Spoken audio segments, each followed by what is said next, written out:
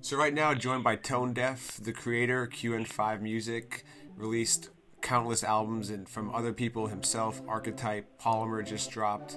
Um, I know you've been working with other artists, and getting Polymer out was a huge step for you. Before we really get into the album, man, just to address what the fans have been asking about, especially I know this is a hot topic on the message boards on QN5. The DVD, man, like, how's that going right now? Because I know a lot of fans have pre-ordered it and are wondering, hey, when am I going to get that DVD? I know you've been working hard on it. Just to clear that up, man, so we can get into the album and the music, how is that DVD coming? It's coming out really, really dope. I have about an hour and a half's worth right now on the edit. It might shrink a little bit once I do final revisions and kind of cut out some of the fat, but it's about an hour and a half long, which is way more than I was anticipating when I started doing this. And as my homie Gaster said, he's like, I don't know too many people that make an entire documentary as a side project to the original project. So it's definitely taken a lot longer than I wanted it to, but I will say that I'm super excited about the quality of it, and I'm hoping to get it done within the next few weeks so that I can get everything shipped out this spring and everything. Everybody will be happy once they see what they get. So awesome. Yeah. Say what's up to Gaster for me too, man. Definitely. But that's what's incredible about you, man, and that's what I really have always respected about you, and it's just your work ethic and the way that you really go all out. Like whether it was you going all out for other artists in the QN5 days, or just really outworking and outdoing what everyone else is, considering the standard for releasing music. Where does that come from, man? That drive to just go as hard as you do, man? Because it's not like, this is your only thing. I mean, you got a life, you've got a day job, like you've got other stuff going on. Where does that drive come from, though, to just do what you do? Well, thank you, man. I appreciate it, dude. I think in general, I really want the people who support me to get more than they can expect. Like, to me, over delivering for the fans is something that's really, really important to me, because they could buy anybody's record. They could have been just really happy with a record in a slimline CDR. You know what I mean? It was like a mixtape cover. And I would have felt personally like they were shortchanged. Like, if I was a fan of somebody, I would want the full experience. I would want everything. I want to know everything about it. I want liner notes. I want, new photographs. I want a fucking documentary about the record. Like, I don't just want the record. You know what I mean? So delivering for the fans, I'm giving them everything that I would want, but trying to step it up so that I know that I'm giving them something that they're not getting from anybody else. That's great, man. And, you've always, held on to a really close relationship with your fans, man. Dating back to the QN5 message board days, I saw it at Rocksteady, just the amount of fans that would come up to the table and interact and say what's up. Like, why is that so important to you? Well, these are the people that are keeping the ship running. You know what I mean? Like, even when shit gets dark, and we've had some, close calls in the day with, like, wait, I don't know if this label is going to exist tomorrow morning. Like, we just got into the fucked up situation, or, I had a situation years ago where, we hit a brick wall and a project, for a project, and we lost some funding, and they came through and they literally bought extra copies of the record in order to keep the ship afloat and keep it going. It's shit like that. That's like the support that you can't even get from family. You know what I mean? Like, so when I see how the Blue Schoolers especially have supported QN5, thick and thin, fuckery or not, it really, really, it really, really makes me appreciative of them. And I think that's one of the many reasons why I go so hard and trying to make, shit that's going to blow them away, and let them know that I appreciate them. That's so awesome. Saying what up at a table, I mean, that's just par for the course, Yeah.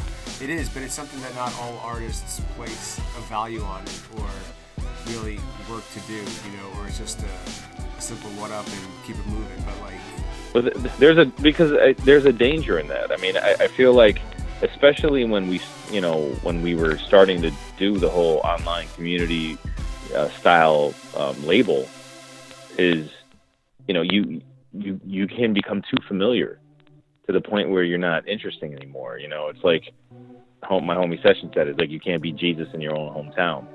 It's like when people get too familiar with you, you could be incredible, but you're just like that dude from down the block, or that guy that you see all the time, or, oh yeah, I know him, I gave him a ride at the airport. You know what I mean? Like, it's not, you're no longer a god or a superstar. And I think the reason why artists try to be mysterious is because that familiarity breeds contempt, you know?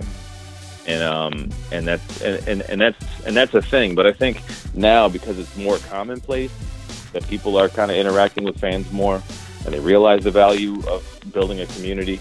You know, you just have to embrace it, and you know, you got to know when to keep your distance and stuff like that. You don't want to become too accessible, but you know, I feel like I do a good job balancing that. You know, right. Yeah, that's awesome. I mean, and it really shows too. I mean, when you look at the fan interaction today and the value placed by a lot of artists, I mean, when you guys were doing it, that wasn't the norm. I mean, it's safe to say you guys were ahead of the curve there. Oh, definitely, 100%.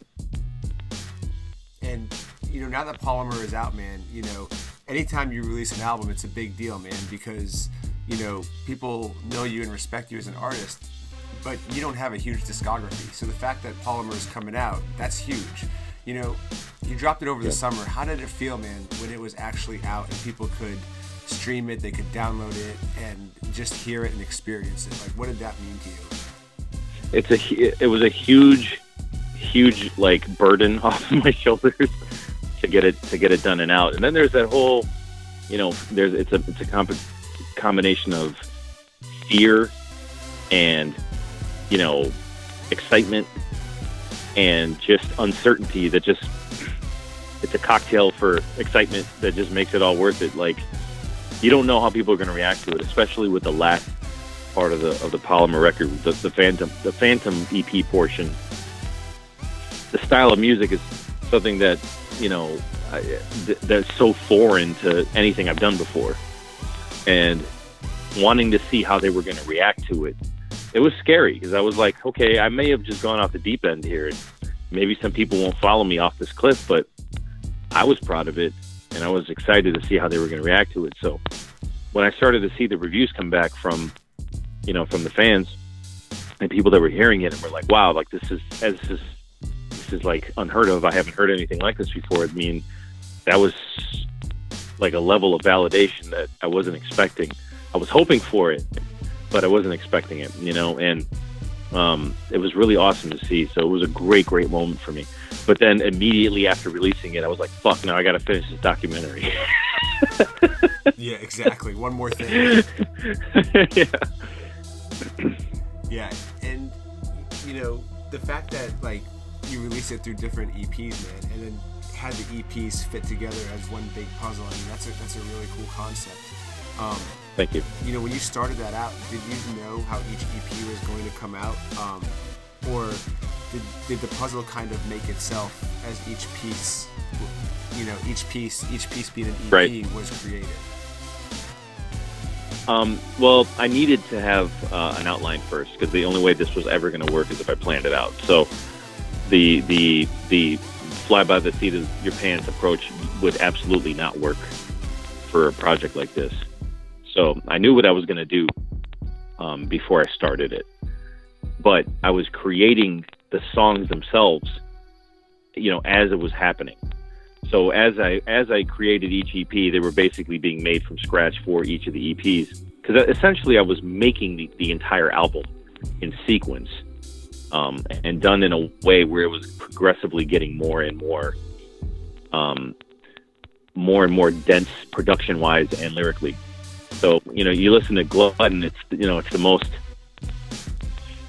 most easily accessible and, you know, danceable and just sort of almost vapid of all the EPs. And the further along you went in the process of releasing the EPs, you know, the songs got darker and the songs got more dense, production-wise, more layered, more lush, and lyrically more, you know, way more introspective and even, you know, hardcore. You know what I mean? So I had to have a plan up front. And I knew what all the EPs were going to be and what the order was going to be. And I knew what the songs were going to be. So that when I hit the album, everything was interconnected in a way that made sense. And honestly, that was the real trick of doing all of this, was making it fit together in a way that narratively made sense and helped create the life story that it ended up being. Yeah. So. Did you feel like that? Did you feel like you accomplished that too? Yeah, 100%. I'm actually super duper proud of the way that the album came out. The structure of the record works 100% for me. It works on multiple levels, where not only is it just, you know, my own personal life story, but, you know, from on a musical standpoint, there's movements in it. It starts off with this sort of overture, and then the story of it begins on the second song, and then from there it works all the way to the end, and it gets more and more sonically crazy as it goes on, until we end with, you know, the first time Wall of Sound has ever been used in a hip hop record. You know what I mean? It ramps up, and there's a nice intermission in the middle where the record resets with Phantom, between Sunrise and Phantom, and then it kind of builds up again. So there's literal acts, you know, like a great stage play or a film, within the record, and I'm super duper proud of that, you know. Yeah, that's awesome.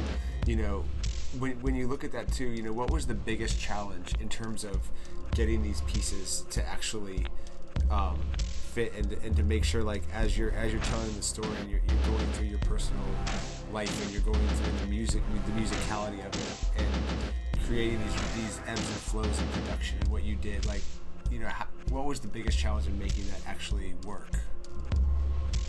The biggest challenge for me was like wrangling the Wall of Sound portions of the record. When I started Polymer, I knew that that's where I was going to end up, and I knew that that was the goal, was to kind of break ground and be the first to do this on a rap record. But I didn't know how to do it. So I had to learn how to make that sound. And, you know, that's something it's almost like a niche rock sound, or a niche alternative music sound that, you know, it's only fairly been around, you know, since the early 90s, and it kind of came in vogue for a bit and then went out of vogue for a bit, but now it's back. But it's never been used in a rap record. So, you know, as somebody who traditionally produces hip hop music, to learn how to make that sound without guitars, as it's traditionally been done, it was a big learning curve, you know. And the way that I released the EPs, you know, everything being synth based, like everything had to be generated from scratch. There's no samples, so it's basically, you know, one gigantic learning curve for me. So by the end of the record, I had sort of learned so much about production and you know, using synthesizers, and as a producer, or just mixing and learning how to layer things. Not to mention the fact that I had to get an entirely new computer to run the songs because they were so deep and layered production-wise. That was the biggest obstacle, was learning how to create this wall of sound and make it work in this genre. And I feel like I accomplished that, so I'm super duper happy with it.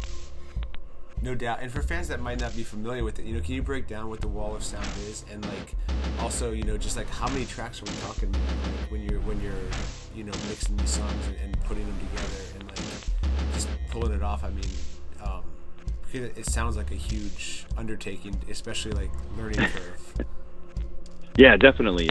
Essentially, Wall of Sound, it's a term that was used back in the 60s to describe the sound that a producer named Phil Spector pioneered. at Gold Sun Studios in the '60s. And what he would do is he was the first guy to bring in an echo chamber and multiple passes with a gigantic orchestra section, choir, a full choir, a band. There'd be like 3 drummers, like 6 guitarists, brass. It was literally everything he could find, and they would record it, multiple takes of it, and then record it through the echo room, so it sounded gigantic. So like songs like "Be My Baby" or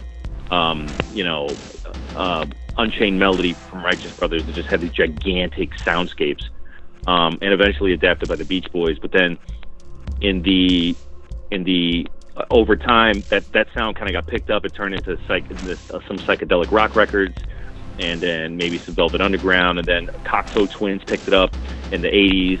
And then in the 90s, there was a whole movement called shoegaze, and they built it up in a way where it got so loud and so distorted. They would add so many layers that it just turned into this gigantic wall of sound. It just hits you. It's basically as loud as music can possibly get without just becoming white noise. So I wanted to learn how to make that sound. So, bands that have hit that is like Sigur Rós and Mew or M83.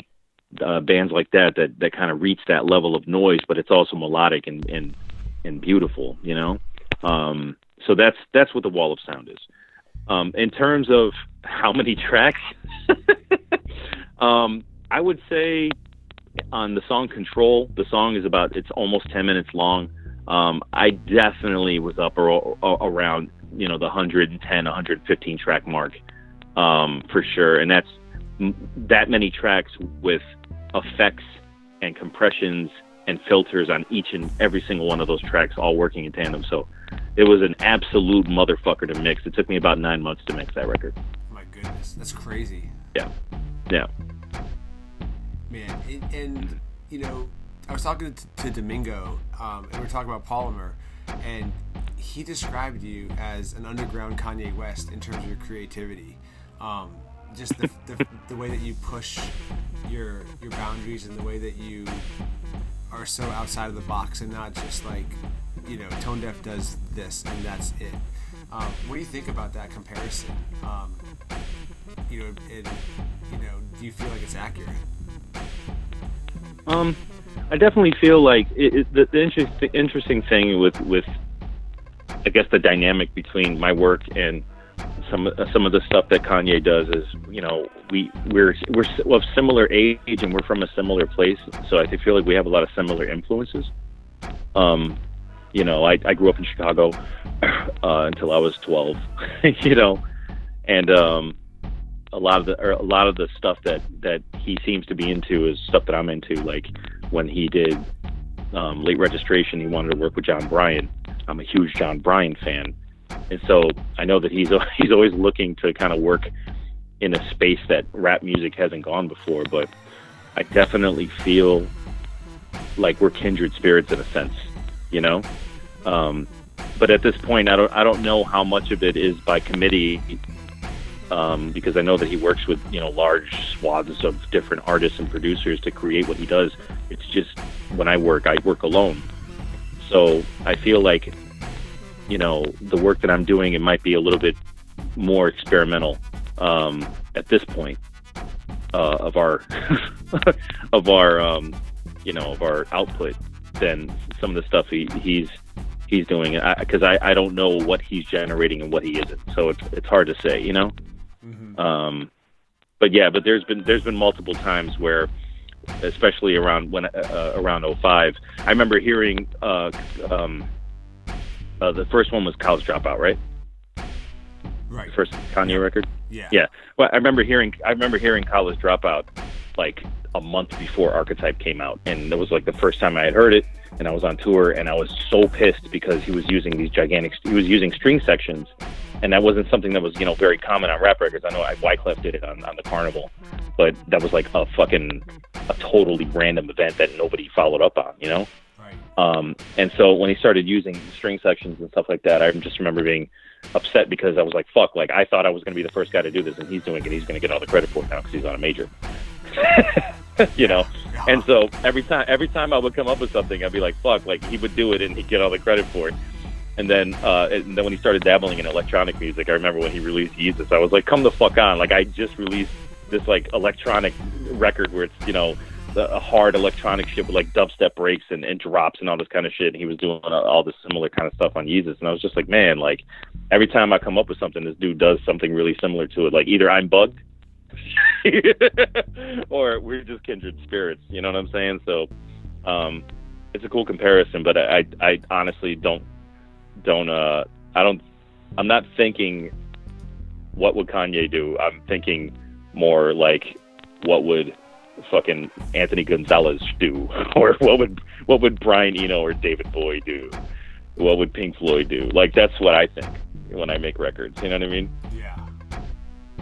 Yeah. No, that's awesome. That's what really, you know, puts you in a unique category, man. You know, and just thinking about what you're doing on Polymer, man, you know, between the subject matter, which we're about to get into in a minute, but also the music production, man. I mean, I feel like a lot of this record is just about limits and, like, pushing those limits and challenging it. I mean, do you feel like that's a theme in your work?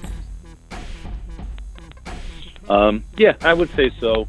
I mean, I know that I've always looked to sort of, you know, bring different elements, musical elements to the table that I wasn't hearing in hip hop. You know, I've said this many times before, but the hip hop's biggest strength and the beauty of it to me is the fact that it's in the bylaws. You have to innovate and come fresh, but more so, the genre itself becomes whatever you put into it.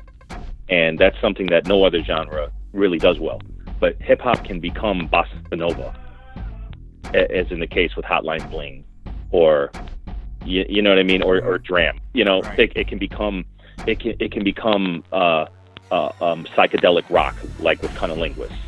You know what I mean? Along with a mix of, you know, Outkast and Dungeon Fam Soul. Like, it can become whatever the fuck you put into it. And to me, that's its biggest strength. So when I make my work, I'm trying to imbue it with as many of the things that I've learned as possible. And I listen to a huge variety of different types of music. You know what I'm saying? And there's so much shit that's untapped in hip hop that nobody even listens to. And like time signatures, for example, that I feel like they're just untapped parts of the music that stunt its growth. I think it's really important. So I want to bring all those things into hip hop music because I feel that it will make the genre stronger and more varied. And you've always been open-minded. I remember you telling me one time when you were a lot younger, like Tori Amos was in a car you were in, like not the actual Tori Amos, but her CD. Right, her album on cassette. And like just like what that did, man, just like a different sound, a new sound, just like that exposure, like that it kind of triggered you to like explore more. Yeah, definitely. Like, I had only listened to hip hop until I was about 17, 18 years old, until I heard this album. It was Under the Pink by Tori Amos. And, you know, everybody has their different things that kind of unlocks different parts of their brains, you know. But for some reason, that record just opened up a whole part of my brain that I wasn't really using in terms of as a musician. And so I started hearing melody in a different way and harmony in a different way. I taught myself how to play piano, and started writing piano songs. And just that approach, just right there, that opened my ear up to all these other different genres that I never would have listened to beforehand. And that's the thing that really, I think partially that experience kind of explains a lot of what I do, because being that kid, 17 years old, and just being so close-minded about what hip-hop was and nothing else, you know, was allowed in the car. You know, just being that close-minded and just being like, if it has singing on it, nah, that shit is whack. Or if there was a guitar on it, oh, that shit is corny. Or if it wasn't, you know, the fucking 2-bar loop with a primo scratch and a swing beat, like, I wasn't fucking with it, you know, when that was the shit at the time, you know? And so I know that there's kids out there now where it's like, oh, if it isn't a trap beat and somebody mumbling like that shit ain't hot, you know? And I'm constantly trying to defy those expectations and those limitations that people put on the music. And so, you know, as an artist, it kind of gives you a chip on your shoulder to be like, okay, listen, idiot, dummy, listen. You need to listen to other things, and this might be the thing that changes it for you or not. And the reason why you hate this is because you're being closed-minded and you're not allowing yourself to experience other things. You know what I'm saying? It's like I'm talking to myself as a kid when I'm making my own record, you know, because I know that I had that experience that changed my whole fucking life. And so these people are out here just like living in a haze of just repetition, you know? Right. So, yeah. Yeah, and I mean, I was the same way, man, as a teenager, and like, I can't say that I'm like, you know, I still prefer hip hop over anything else. I'm more open-minded now than I ever was, but I definitely see what you're saying there, and especially as a teenager, man, it's just like no one can tell you anything. Ever. Like, I teach teenagers, man, it hasn't changed. Word. And you know what? And that's the thing. Like, and I don't want to come across as condescending in any way or holier than thou because I listen to different types of music. But at the end of the day, you know, if as a human being, if you're just doing the same thing or stuck in the same place your whole entire life and you're not open to other things, I don't really feel like that's, you know, a positive thing for you. Like, that can only, like, if you're not changing or open to change, man, that's just seems like a really boring life.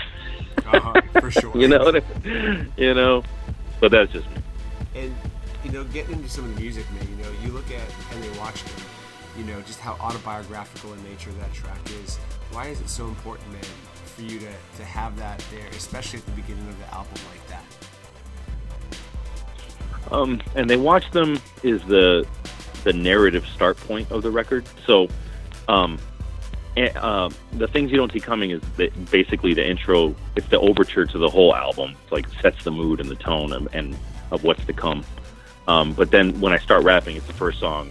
And They Watched Them is the first song that I rap on. So that's technically where the album starts, right? So, and the story starts there. So I started 5 years old, a poor boy, just 5 years old, enchanted by the noise that chimed in his soul, right? So it basically kind of lays out where my first memories, you know, just being like super duper into music and art and all the things that I'm into just super early on in my life.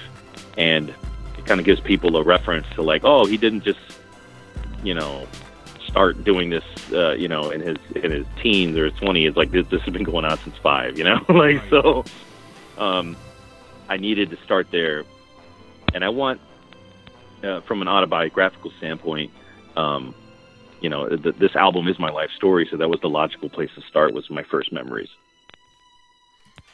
That makes a lot of sense, man. You know, I also love, man, like, I hope this isn't a spoiler for anybody who hasn't heard it yet, but just like that self-realization on how you flipped it at the end, and that just how it's And They Watched Him and it flips. Like, I love that twist, man. I thought that was really well done and really really effective. Thank you. Thank you. Yeah, I like to use perspective as a writer, and I did a similar thing on. I have a song called The Distance, where it was, you know, I can feel. It was always he. I did it all in third, and then I switched it to first person. I really feel like when you switch perspectives in a narrative sense, it really changes the entire, you know, the entire feel of the story. Like it becomes a completely different thing when you're watching something versus when you're describing something that's happened to yourself. So, and it also creates, you know, some tension and some distance between what's happening or what you're experiencing when you can step outside of yourself and describe it. So when it becomes first person, it becomes way more personal. And They Watched Them, I really wanted to sort of flip the script at the very end and find the irony in all of the things that have happened in my life.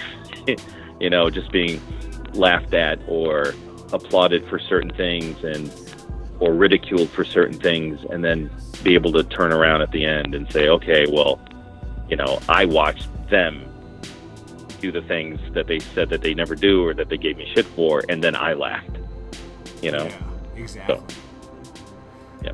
I mean, and just looking at that, man, I mean, you know, for everything that you've done in the game, I mean, was it ever hard just to stay the course, you know, when you hear people telling you, don't do this, or this is a waste of time, or you read a bad review, or you get shut out by a certain, you know, press, you know, like, was that hard, man, to stay the course and keep that belief in yourself and your mission and what you were doing? Yes, it was incredibly hard. You know, I think as artists, we're always looking for that validation by the world, you know. And one of the hardest things you learn is to take people's rejections and try to internalize them in a way that's not going to be damaging to your psyche or your output, you know. And I definitely, earlier in my career, I would let those things kind of tear me apart. And I think a big result of that was me making this record, but also learning how to callous myself in certain ways so that I was able to kind of push forward and make new things and not have people in my ear or their rejections in the back of my head while I was creating. All those things made me stronger, and they made me a better artist. I don't think that I would have made the same kind of record had I released Archetype and it blew up and it got to a point where I was, you know, I'm probably on my 4th, 5th record at this point, where it was like everybody wanted to work with me and I had a ton of help and everybody wanted to be down, like what happens with everybody that has that viral hit, you know? Right. When you're cool, everybody wants a piece of it, but when you're not cool, you're just left alone and nobody wants a piece of it. So it really tests your resolve and you start to really push yourself. And I needed to do that. It was just me. Had it not just been me, I never would have learned how to produce Wall of Sound. I never would have looked at my own life and tried to pick it apart and make this record, you know? So I never would have came up with a multi-EP format. You know what I mean? Like, it all worked out, but yes, it was definitely fucking hard. And it still is. Yeah. I mean, and I can speak to myself, man, you know, just from my time in hip-hop game and, you know, how high we reached at hip-hop game and how quickly we fell, man. You know, I'm always doing the coulda, shoulda, wouldas, man, and I can go back and say, man, if it was 2008 all over again, I would do this, or I wouldn't have done this. I wouldn't have told this label person off. Like, I would have respectfully declined the interview instead of writing 2 paragraphs about why they're terrible for even signing him. Like, I've done stuff like that. Like, right. You know, right. And like, I mean, hindsight, you know. It is, man. Like, do you play that coulda, shoulda, woulda game at all, man? Because, like, you know, you look back and, you know, just knowing how analytical you are, man. You know, like, and just knowing that it's a natural thing to do. I mean, I've done it so many times. Like, do you ever say, like, man, I would have just done this differently, or if I had just done this, this would be different? Like, do you play that game? Oh, absolutely. I kind of deal with it on moment, and I deal with it some on the song Demon, especially on Demon. The bridge on it, it says, I feel it when I wake up, like I just exposed a nerve. So, like, hypersensitive. Right. I cannot shake this feeling. I can't shake the feeling that I left a single stone unturned. So I'm constantly having anxiety about the butterfly effect of everything that I've ever done. And you start thinking about, hey, there's that one little thing that I could have did, or that one little thing that I did that I shouldn't have done, that just changed everything. So, you know, that will literally drive you insane. You know what I'm saying? Yeah. And so it gets to a point where you kind of have to let that go and not harp on things, because at the end of the day, the only person keeping track of this shit is you. You know? And once you start carrying all these things with you, it really bogs you down. And it's important to kind of like try to get outside of your head and just let things fall where they may, because there's only so much control you have as a person, right. You know? Exactly. And if you want, especially as a creative, you know, you just got to make your shit move forward. If you start a ripple effect, then, you know, you can deal with it later, but you can't undo the ripple. Right. And, you know, you look at Demon, man, you really did, you know, like, anxiety, you know, just the way you addressed it, you know, felt very complete. But, you know, the idea of anxiety pops up throughout Polymer. You know, how important was it, man, for you to address that and like just get it out there, not just for yourself but for other people, you know, listening as well, to talk about your anxiety and address it in a really, you know, I thought insightful way. Thank you. Well, you know, it was in making the record Demon, the Demon EP as a whole. It dealt with, you know, the anxiety and stress factor and that I have in my life, which is a huge controlling factor for me. You know, having panic attacks about things and just essentially being a victim of my own ambition, where, you know, having to hide clocks when I work and hide my task bar and make sure that there's no indication of how much of my life is wasting away as I'm working on these things, you know? And so that, you know, confronting that and realizing that I need to basically, like I say in a moment, hold on to this moment because I'm never going to get it back. You know what I mean? Right. Like really, really, really sink into the time that you put into things and really think about, you know, the how you want to spend your time. Do you want to spend it sitting in a job that you hate, or would you rather spend it doing something that you enjoy? You know, doing something worthwhile that's worth it. You know what I mean? Yeah. So like, you know, it every song on this record is me coming to terms with something, and the anxiety was the reason why I felt the need to address each of these things on this record. You know, whether it was me stressing out about time and the time I was spending, or you know, thinking about growing older and becoming more like, you know, my father, or, you know, anxiety over my sex addiction. Like all of these things, every single song, you know, there's a root of anxiety in there that I had to confront and deal with through the work. So, you know, it really is, you know, catharsis 101 when you really look at it. And you know, you've been open in the past, man, I feel like, in your music, but never this open. Did you feel like you're kind of breaking a wall down between you and your music with this project? Just with how personal you got? Oh, 100%. 100%. And part of it, I actually touch on a lot of this in the documentary. But essentially, you know, I felt that my voice was very disconnected from me as a person. And so making this record and the documentary is a way of sort of opening the door for the first time in my career on my personal life, in order for the people that do listen to me to have more insight into why I do the work that I do, or what the songs mean. You know, my music is very much my life. I don't write about stuff that I don't do or stuff that I haven't been through. To me, that's the singer-songwriter approach. You know, it's to write the truth. And, you know, I was very much secretive about a lot of things. That's the part of the irony of my early buzz, was that I was very secretive about myself. And, you know, it's really easy to portray the super rapper persona when nobody knows anything about you. And so I would make it a point to never really talk about my upbringing or, you know, personal problems. You know, Tone Deaf had it all figured out. He's the super rapper. He's the man. You know what I mean? Right. So, and that actually, it works in your favor if you can pull it off. But you come to a point in your life where you have to deal with your own life.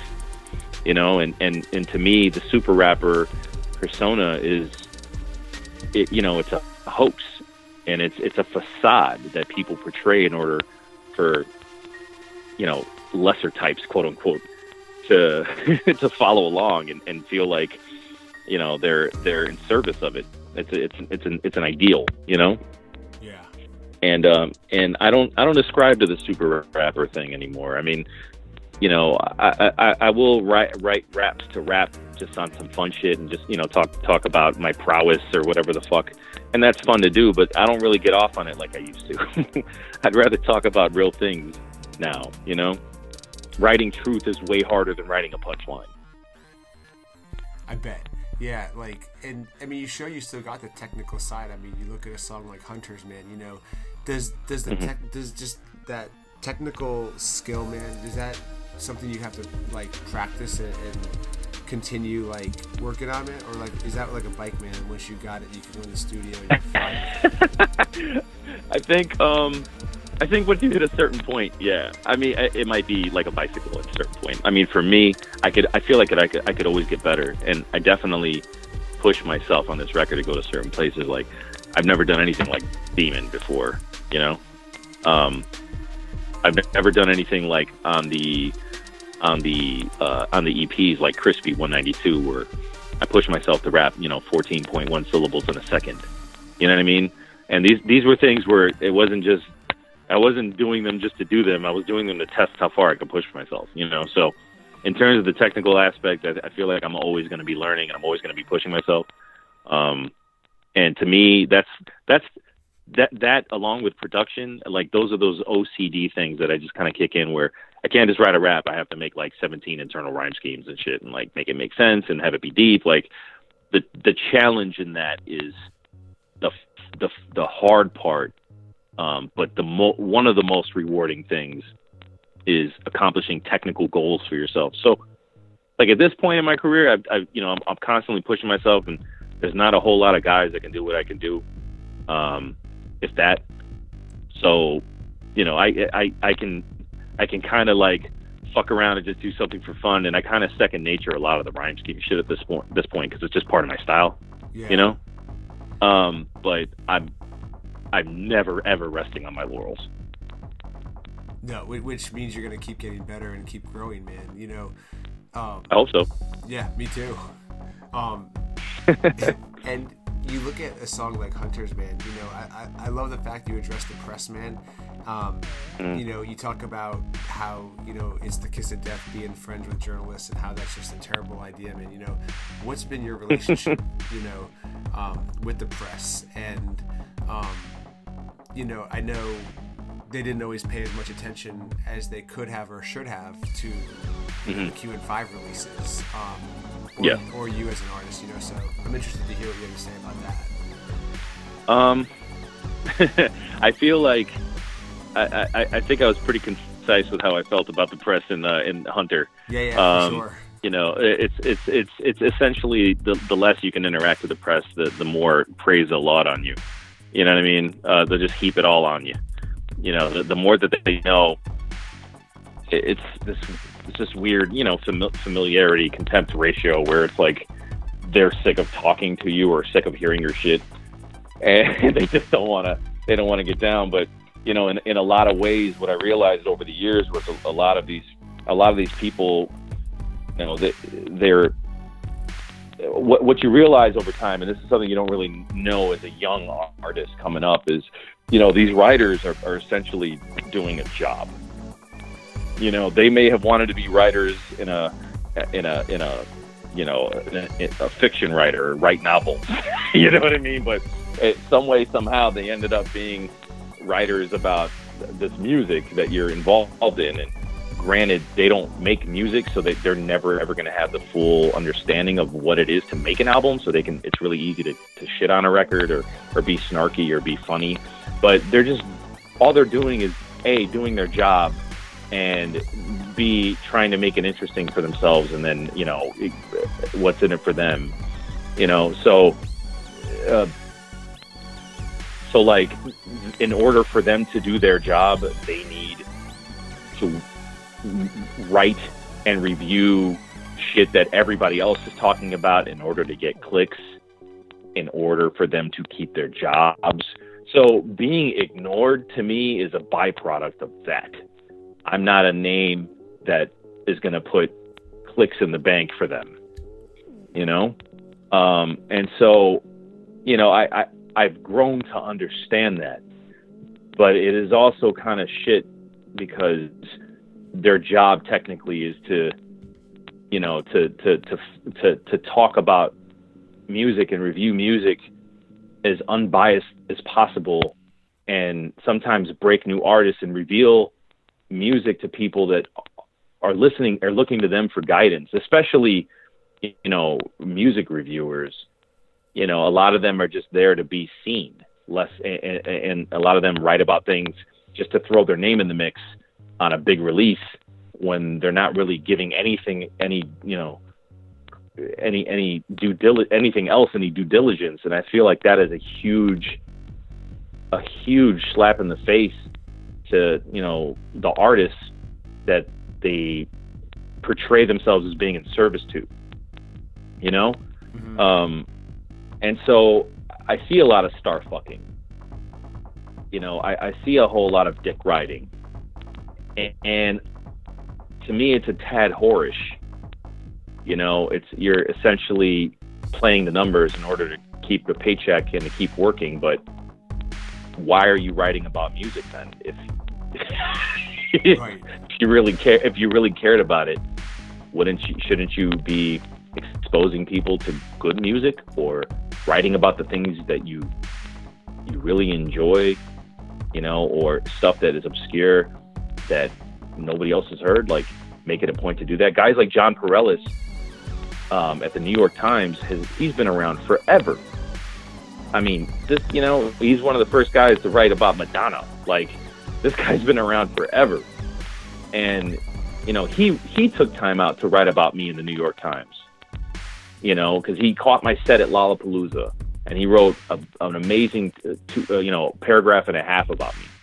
You know, he didn't have to do that, but he was impressed by what I did, and he put my name out there, and I will forever respect him for that. Meanwhile, there's Johnny Go Blogger, who's just trying to, you know, do his first thoughts review on some record that dropped a day before, calling it a classic overnight because everybody's on it, you know, everybody's on that wave. Like, and that Johnny Go Blogger won't review my shit. You know what I mean? Because it's not quote unquote relevant to him. Like, that to me is complete bullshit and star fucking. You know what I'm saying?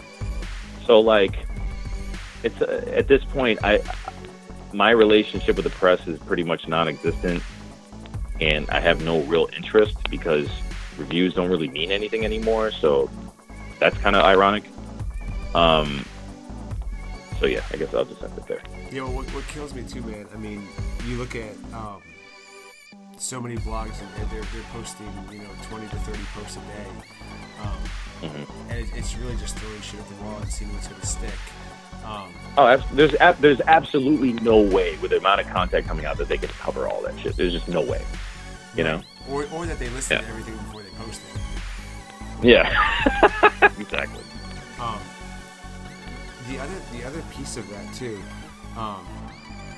is what I find in hip hop that I don't see anywhere else, and I'm talking in terms of the media and journalism, is there's a real fear of saying anything negative about any artist. You know, you look at any song that gets posted, it's always new banger. This is fire. Mm-hmm. It's never anything that's like, we're not going to post this so and so song, man, because this is whack. Like, it's never right. There's never anything like that. Every song is amazing, you know. And if you're in with the blog, everything you do is going to get covered, and everything's going to be amazing. There's really, what I find, like, just no honest opinion. It's almost like a fear of being, you know, honest, because, you know, nobody can like everything that's coming out now, man, but you would never know it if you read the popular blogs and websites.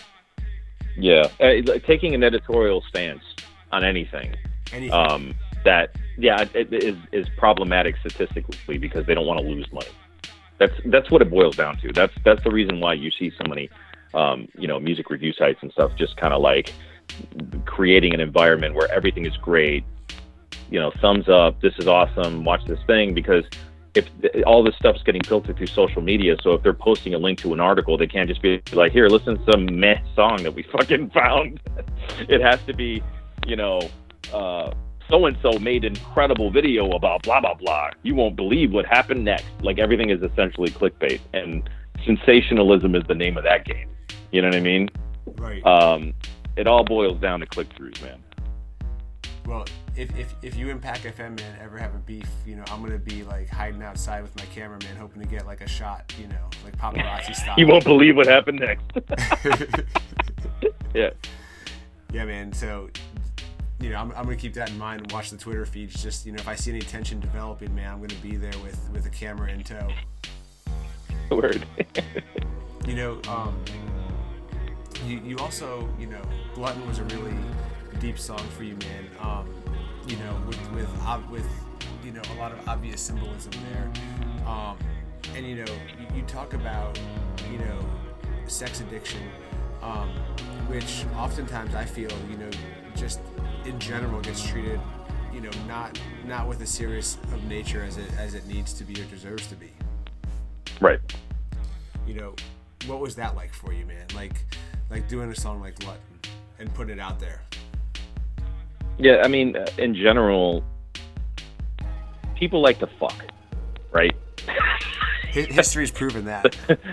History has proven that people like to fuck. And sex is along with eating and sleeping, you know, those are core functions of just existing as a normal human being, you know, unless you're asexual, then you're a fucking weirdo, right? So, you know, nobody thinks about those things as problems until it gets out of hand. I think you could see somebody, you know, if there was a visual manifestation of sex addiction, I feel like people would take it more seriously. Because, you know, if you have a problem with one of these things, food, you can see that. Oh, you're not getting enough food. Or, oh, you're eating way too much fucking food. Then society goes, this is a problem.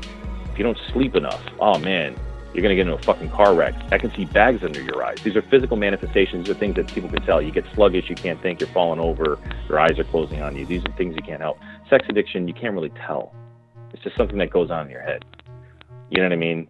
And I think that's the reason why people think it's a joke. It's because to people, it's just like, sex, I love sex, and more sex. But those people have a normal relationship with sex. When you're a sex addict, you're essentially looking for your next high at all times, you know, and no matter what you do, it's never enough. So you're essentially, you know, a serotonin addict where you're looking for all these endorphins to get released in your brain.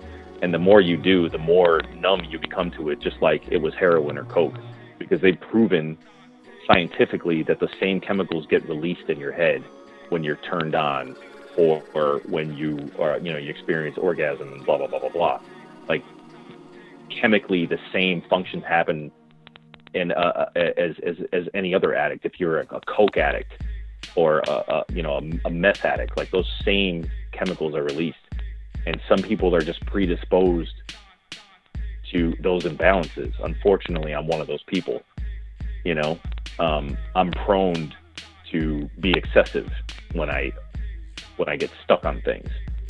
And writing Glutton, you know, was a way to sort of deal with that. I really wanted the Glutton EP in general to impart to people what that experience is like. And I felt like that was a good metaphor to kind of impart to people what the experience of never being satiated was like. And also kind of giving like the drop in the middle of the song, you know, some narrative meaning. Because normally drops, they're just there to sound cool, but this drop really meant something, you know? Right. So yeah, I thought it was really, really important to kind of like give it some poetic, you know, weight, and insight as much as I could provide through that metaphor, of just being on the hunt constantly for the next piece of pussy or the next high, and what that's like. Definitely. I mean, how did you deal with that, man? Like, how did you, you know, how did you work through that, and how did you know, what happened? I mean, essentially, I hit rock bottom. I ended up just doing a whole bunch of stupid shit to the point where, you know, I was afraid for my own health, and also, just couldn't really look at myself in the mirror anymore. I just felt like a junkie. You know, when it starts to take over every facet of your life to the point where you can't get anything else done. That's a problem. That's when you know you have an addiction problem. So I ended up, you know, in therapy for over a year and a half. After I separated from my ex-wife and through my divorce, and just sort of being forced to confront myself and figuring out what my triggers were. You know, I probably should never drink alone at a bar because I will probably act out. And when I'm extremely stressed out, which I am often, it's really good to kind of keep myself out of harm's way and try not to, you know, to do shit that's going to end up with me, you know, fucking some stranger somewhere, you know, like it just, figuring out what those pain points were and what those trigger points were and kind of dealing with them, and also kind of acknowledging the weakness really, I mean, that's the first step, you know, and once you acknowledge that weakness, it really helps you to sort of stabilize, you know. I'm in a good relationship now, and, you know, I don't want to fuck it up. You know what I'm saying? So I'm just doing my best to be, to really kind of acknowledge all those weaknesses and treat my whole life with kid gloves, basically. You know, it's just one of those things I just gonna have to deal with.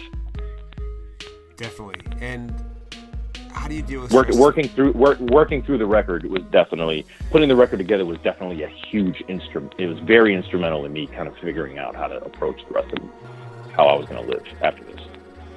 That's great. You know, because you always hear about how music is supposed to be cathartic in the creative process and creating art, but to actually hear stories about that is reassuring. Mm. But so how does Tone Deaf deal with stress today, man? I breathe more. I let go, you know. Case in point with this documentary, I was so stressed out after I released the album about getting this thing out and shipped. And, you know, I know people have, you know, there was a lot of support pre-orders that made the entire project possible, that allowed me to even make music videos and this documentary, you know, but I wanted to get it out as soon as possible. And I suffered an injury, actually 3 injuries in one, all in the same night. Like, tore my hip tendon, I pulled a groin muscle and pinched a nerve in my L5 vertebrae. Jeez. And I couldn't sit up for, you know, almost 2 months and work on anything. Like, I was basically on my back. And, I mean, that threw a massive monkey wrench into my plans to get everything finished and released and pressed up, you know? So the last thing I needed in my life was to have this pushed into 2017, which it is now. So now that I'm healthier, I'm working on it. But there comes that point where you're just like, you just throw your fucking hands up at the universe and you're just like, you know what? This is just what it is. And I'm just going to have to wait and just try to make the best use of my time how I can and heal up. And I'll get to it when I get to it, you know, because I do realize that I'm only one person, and that's something that I didn't really realize before. You know, I've always been the person to kind of take on these epic, gargantuan tasks. But I'm at the point now where it's like, okay, well, I'm going to finish it. And, you know, if you look at the scope of this entire Polymer project, I mean, there are so many moving pieces. There's an art book. There's a fucking documentary. There's a full album. I mean, the album itself is a gigantic accomplishment. You know, there's remixes. You know, there's merch. There's stickers. There's all this shit has to be designed. All of this stuff is all done by me alone. And so, you know, I've learned to sort of let the chips fall where they may. You know, I've had a couple people here and there that you deal with the customer service stuff and you appease them and you let them know. But I've found that as long as I've kept people updated, everybody's cool because they know that it's such a fucking huge undertaking, you know? And people that follow my work, they follow it closely enough where they know that I'm busting my ass over here trying to get it done. And they know that it'll be worth it when it's done, you know? So I just kind of throw up my hands and breathe and just kind of let the moment live. and take things little by little, one day at a time. Definitely, that's a great outlook, man. And you know, how important is it, man? You know, because when you're at QN5, you did a lot of that stuff on your own, to keep that creative control and to keep hands-on, man. I mean, do you ever want to delegate more, man, or do you enjoy keeping everything, like, even if it's more work and more stress to get this stuff done, like, to do it yourself instead? I would love to delegate more. You know, I'm trying to delegate more now with the Quintic label. It's just, you know, I'm just one of those people that I need things to be at a certain level. You know, I like things to be, you know, beautiful and artful or well done. Like where I can tell that there's thought and creativity in something and it's not half-assed. And I found over the years a lot is when you work with people that aren't necessarily enthusiastic or they're not trying to prove something to you, that they will normally give you really half-assed stuff and then treat it like they're doing you a favor. So I end up doing a lot of this stuff myself, and you know, with the new label, I know that I can't do everything myself because you eventually just break the fuck down trying to do it all. And so I brought in a lot of outside producers for stuff. This is all stuff I normally wouldn't do. Normally I would try to produce the entire thing and then, you know, call in like a pinch hitter here and there. But for these projects, like Lucy Camp's project, I mean, there's a whole wealth of different producers on it. You know what I mean? So I'm just sort of trying to allow people that are excited about what I'm doing now to kind of come out of the woodworks, and because I know that they'll try harder versus me just paying some dude to do something, paying some artist to do something. You know, I feel like the people that come to me are way more into making something quality. So I'm trying to delegate more. Yeah, I can see that being a challenge too. You know, you look at a song like Five Sisters where you really talk about your family dynamics. You look at a song like More Like You, where you talk about, you know, your father, abuse you dealt with, the fear of turning into him, looking like him, being him. You know, when you make songs like that, you know, do you look at songs that have already been done in terms of that and, you know, say like, you know, how could I come at this from a different angle? Like, is that ever in your mind of like what's been done before and how can I do this the way that like I haven't heard it done? Or do you just do it the way that, you know, this is the way that I need to tell it? And if it comes out like something else, so be it. But this is me. Like, how do you approach that? Yeah, I do think a lot about the structure. I think a lot about the device that I'm going to use to deliver the song, because I mean that's part of the whole innovating thing for me. If I've heard somebody do something before, I'm literally the first guy in the room to go, oh, so-and-so did that in 94. and like all my friends hate me because of that, you know, because I will just I'm the guy that makes brainstorm sessions a gigantic pain in the ass because I have a very long memory and I don't want to do anything that's been done before, you know? And it's really, really, really, really fucking hard to come up with stuff that nobody's done before, you know? So like, but the good thing is that in the hip hop space, people are so kind of caught up with like riding waves that they kind of do the same shit over and over again. So it's not as hard in hip hop as it would be, say, in jazz, where everything has been done at this point possible, you know? So like, there's still things I can do device wise to deliver something. On Five Sisters, I used, you know, 5 splintered experiences to create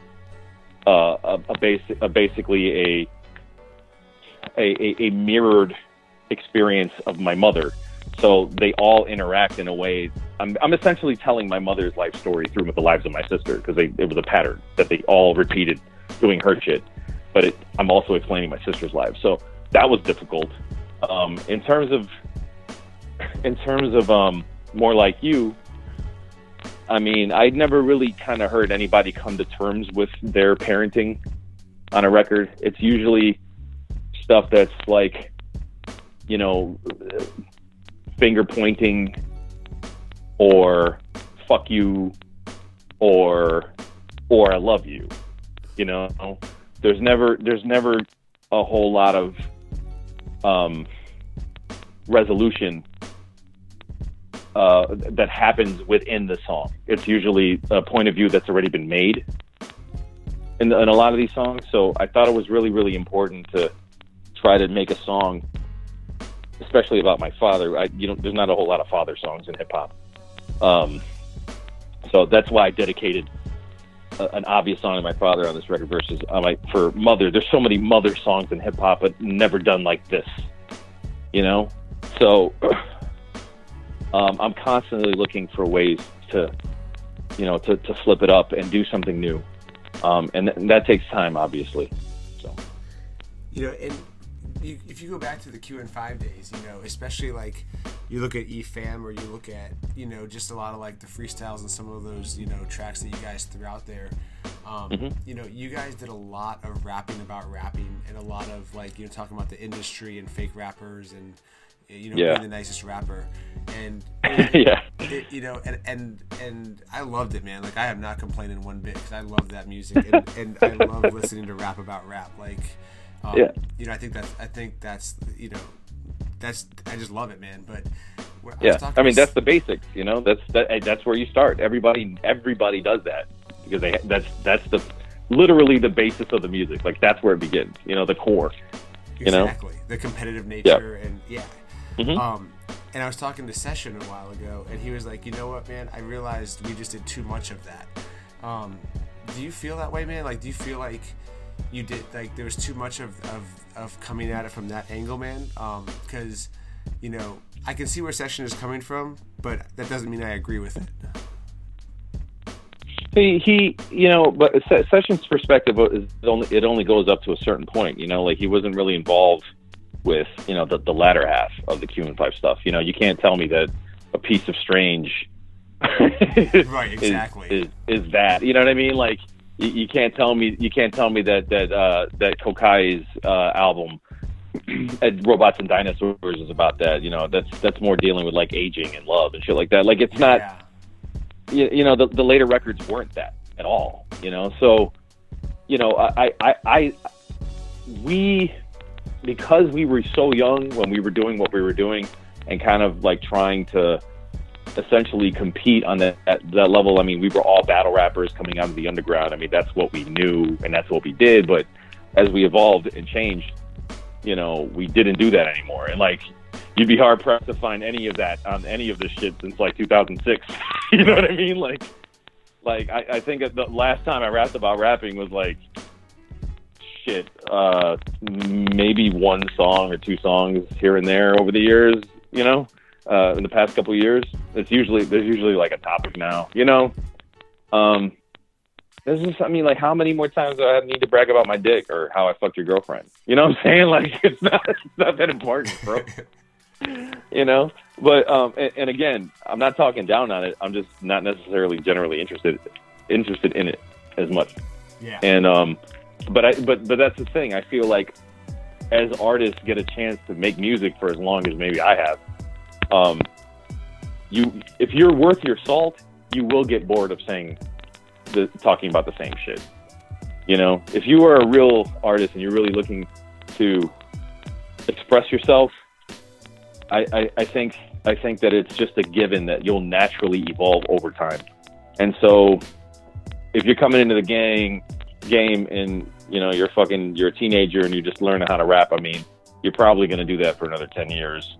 But after that, if you're still content with doing that, then you're just an idiot. And if you're a grown man and you're still rapping about that same shit you were rapping about when you were a teenager, you are in a state of arrested development and need to get married soon. So, yeah. Well said, man. Well said. You know, so looking at just you as an artist, man, you know, what is your writing process like, man? You know, and how intricate does that get when you're putting your music together? it is a fucking nightmare. It's my least favorite thing to do when I make music. My favorite thing to do when I make music is produce a song. I love coming up with the layers and the harmonies and the melodies and all that stuff. I love the final product. But man, writing to me it's so tedious because, like I said, I don't want to repeat myself. And I don't want to say anything that anybody else has said. And I'm looking to be truthful, and I'm looking to push myself technically further. So it's like every time I write a song, I mean, it's just one less thing that I can say and one less thing that I can do because I've done it before, you know? Right. And so it becomes hard. It becomes like it becomes a challenge. Every song becomes an insurmountable wall. I mean, people mention, talk about how I don't have many songs out, or this is only my second album in 11 years. Not that I've been writing it that long, but it just takes a really long time to kind of come up with something new and good that I feel proud of, you know? I'm sure I could shit out some verses and just kind of fuck around and just rap about rap and just kind of do what everybody else is doing, like a lot of people do, and just do it to keep my material out there and my name popping so I can make money. But I'm not really concerned with that at all. And so I'll get to a point where, writing, especially a song like Control or More Like You, where I'm dealing with these like super heavy personal topics like, abuse or my divorce and things like that. And it's like, not only am I trying to fucking like get to the core of myself as a person, but I'm also doing a fucking 12 to 15 syllable rhyme scheme per line and trying to make that make sense. And then I'm like, okay, well, I'm going to make that, a 54 bar verse, and it's all going to rhyme every line for 12 syllables. and I'm going to get to, you know what I mean? Like it gets to a point where it's like, fuck bro, like this is hard. This is really hard to do. So the process is always slow and it's agonizing, but when I'm done with it, it is such a sense of accomplishment and pride. I'm super, super proud of the things that I write. I stand behind everything that I write, because it means something to me. And it wasn't just done just to do it. It was done because that came out of my fucking core, Yeah. Yeah. Yeah. So how do you know when you're done? Like, how do you know when you have that song that you can stand by, that like this is it? It's like falling in love. You just know it when you know it. It hits you. You'll know when you've gotten to the point, or when you've made the point that you want to make, and you've hit all of the bullet points that you wanted to address on a record. I sometimes I will do that. I'll make bullet points about the things that I wanted to touch on in a certain verse or a certain song. And I make sure that I hit all those things, that I'm not done with the song and be like, oh, fuck, I should have said that. Like, essentially, my goal is to write about a subject with so much depth that I never, ever have to write about that subject again. Nice. Do you ever worry about running out of subject and material? No, I don't. Simply because, we, as long as you're alive, you should have something to write about, because there's always something new happening. There's some 90-year-old dude right now just discovering Wi-Fi, and he's a songwriter. He's like, fuck, I need to write a song about Wi-Fi. Wi-Fi is amazing. Dude, I cannot wait to like and repost that on my SoundCloud, man. Word. That's going to be amazing. Yeah.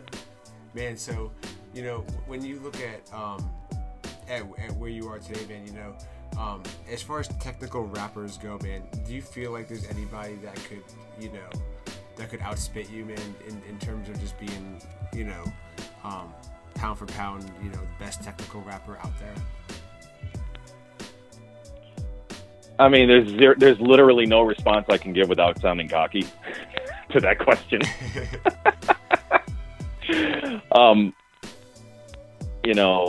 I know where I am as as a writer and as a rapper, I don't hear too many guys out there that do what I do, period. And there's even fewer guys that can do it to the level that I do it.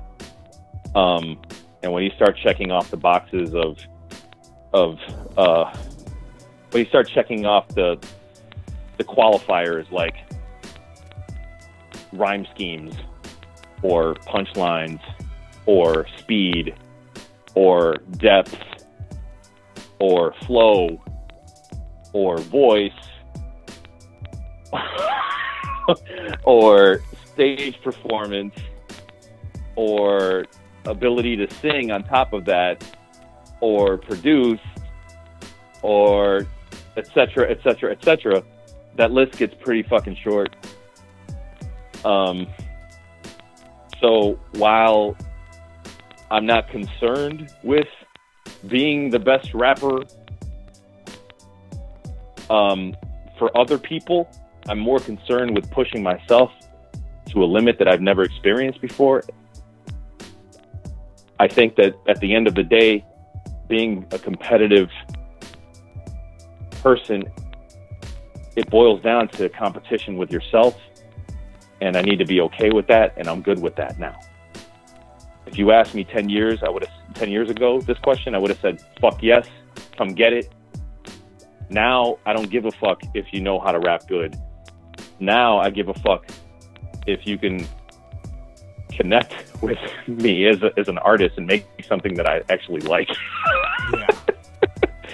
So yeah, I guess that's my answer. Is it hard to get you to like music, man? You know, after all the music you've heard, the music you've done, and the high standards you have for yourself as an artist, is it hard to hear music, and appreciate it now, like just because of how much music you've experienced in your life? Yeah, it's like, you know what? It's because everything's cyclical, and you know, styles and trends come back around. Like right now, there's a huge, 90s trend coming back, like especially in like R&B music.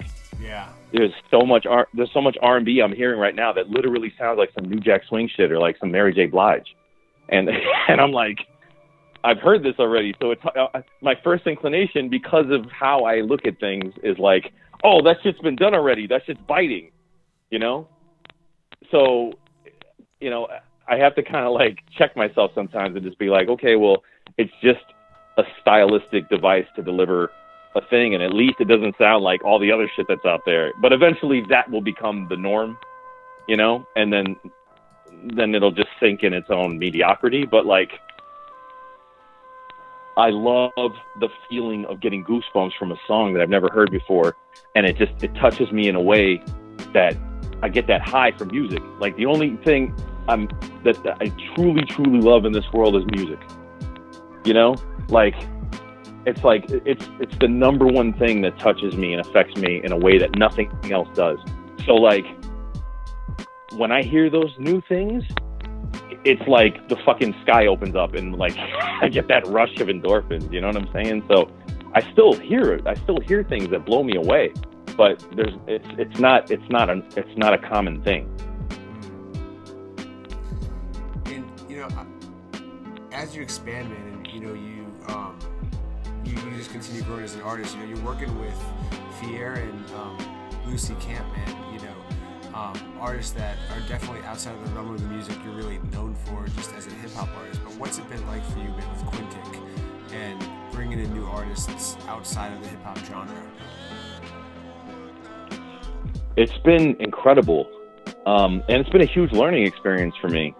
It's actually made me a better producer, and it's made me, it's opened up my mind to a lot of stuff that I never really thought I'd listen to. Like even with my ear being opened over the years to different genres of music, like when I work with Fier, for example, like he's very much into R&B and things like that I used to fucking hate. You know what I mean? Like absolute, abhorrence as a kid and teenager. I used to just hate this music so much. And she's put me on to stuff, and like now I'm a lot more open to like an Ariana Grande, whereas if she didn't exist in my life, I would never listen to Ariana Grande. You know what I'm saying? Sure. Because all that stuff, I mean, because it colors her work. You know, she's an electro soul artist, so she's making this like really sort of spatial, now at this point like glitchy electro pop with a soul vocal. You know what I mean? Like she still sings it like an R&B chick would sing it, but it's still electronic music. You feel me? Mm-hmm. So like that stuff colors her work. So by proxy, I'm learning through her as she's developing her work because she's a producer. You feel me? So I'm learning a lot just working with her. And then working with Lucy Camp, the beauty of working with somebody who's 19 years old is that they're not carrying all that golden age hip hop baggage and bullshit. She can just create and not have all that shit in the back of her head like, yo, shit ain't real, son.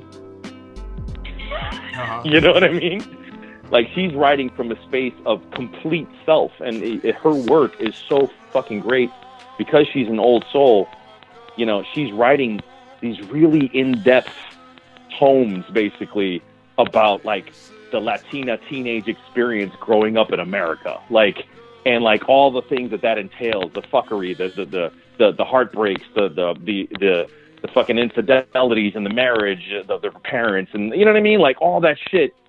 Like it just makes for an incredible cocktail of interesting topics that don't get talked about and that aren't in this music. So for me, it's a pleasure to be able to kind of put on my producer hat and my creative director hat and help her get to a place where her work is as big and epic and as presented as possible and presented in a way that connects with people, you know. And so far, I feel like we're doing a great job, and I'm really excited about the label.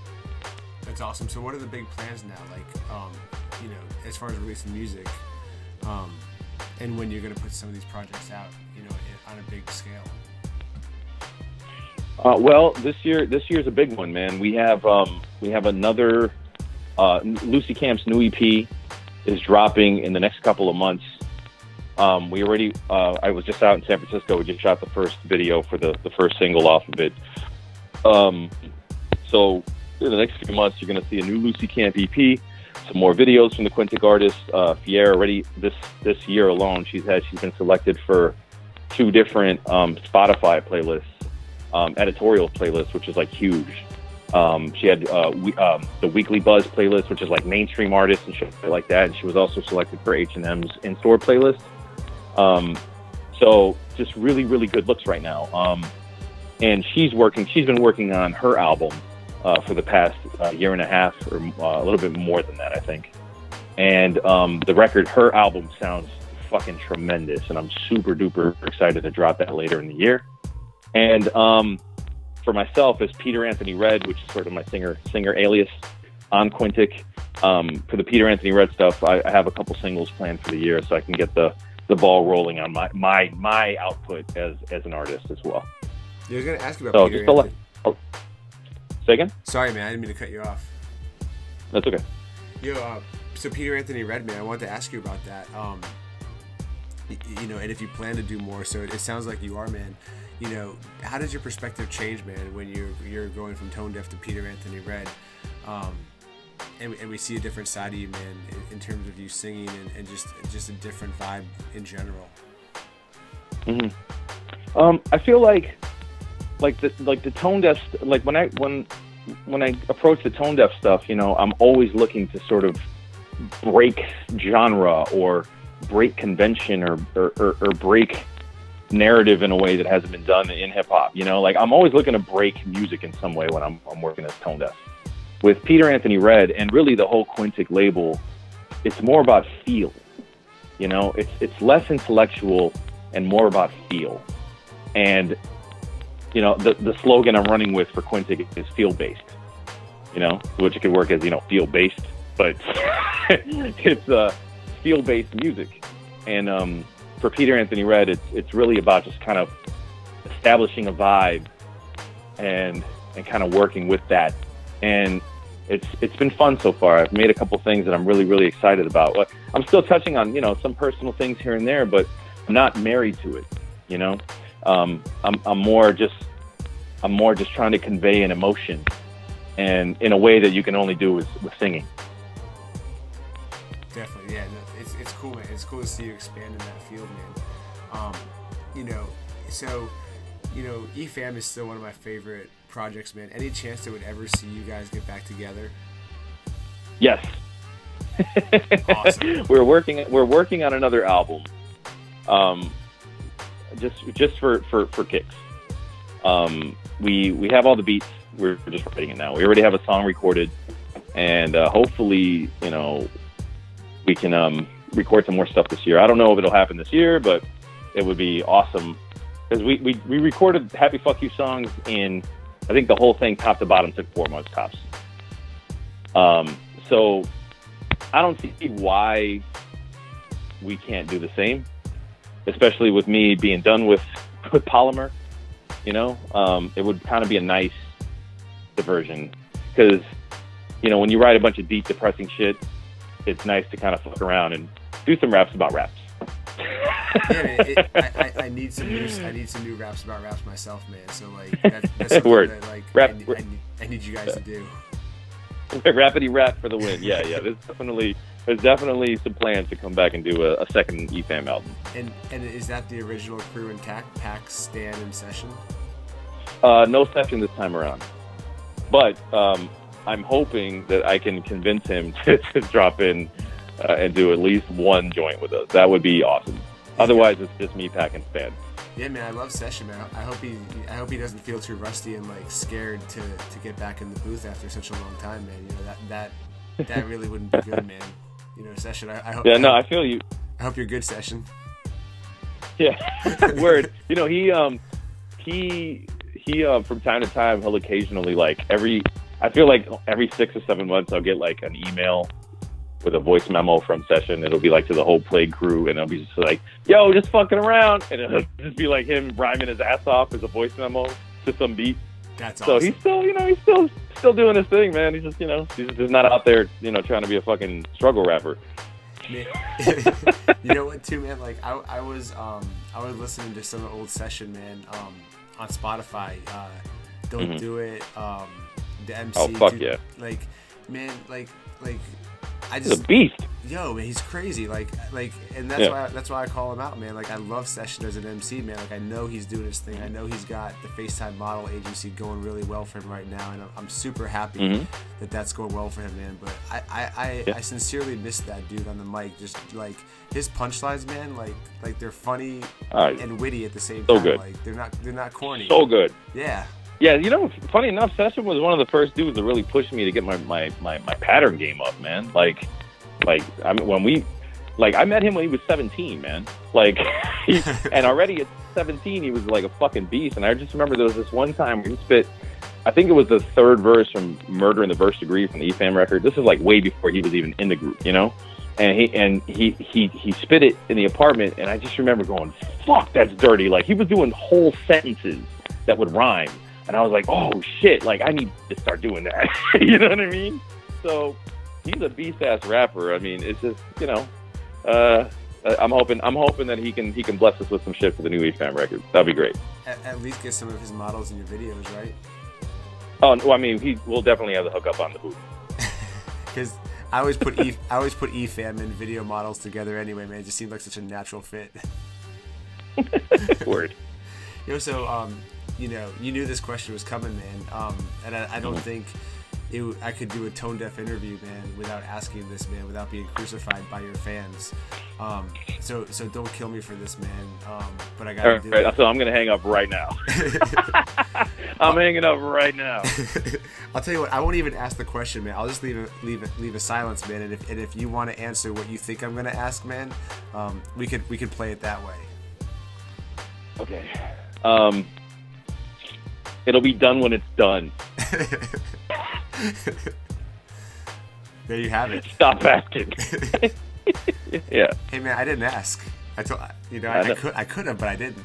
You could have, and I appreciate that. Thank you for exercising some restraint. You got it, man. My journalistic integrity, man, has to stay intact, man. There's a few of us left, man. Word. So, man, Yeah, man. You got a lot of great projects, man, in the works, man. Really excited for the documentary, man. Love Polymer, man. It's one of those albums that I love because the more I listen to it and the more I really dissect it, like it's one of those projects that you really can take something different away each time you listen to it, and you notice this one line here or this like what you did, and it's like, oh man, Tone just did that, like so. You know, also just being, man, like older than I was, man, when I started, like just being able to relate to it more, and really like identify with it, man. So I really appreciate the album, man. I appreciate your time doing this, man, and just like for what you've done over the years, man, like setting the blueprint, man, for what an independent label should represent, what it should be, man, and doing it yourself, man. Like you guys always said, man, with no rich relatives, you know, just really doing it yourself. So, you know, much props, man, Thank you for what you did, man. And, you know, I hope more people keep checking out Polymer, man, and getting put onto it, man, because it's one of those albums that I feel was definitely slept on in some ways, you know, like especially if you look at like year-end lists, and it should have been on you know, the best of lists, man, and it's not. So, you know, part of what I want to do, man, is make sure people actually check that album out. Thank you. I really do appreciate that, brother. It means a lot to me. And just being able to, you know, talk with somebody who, you know, has been kind of watching us for a long time and has a frame of reference. You know what I'm saying? It means a lot, and I appreciate your support and all the things you've been helping do behind the scenes as well. So much appreciated, bro. Thanks for the interview.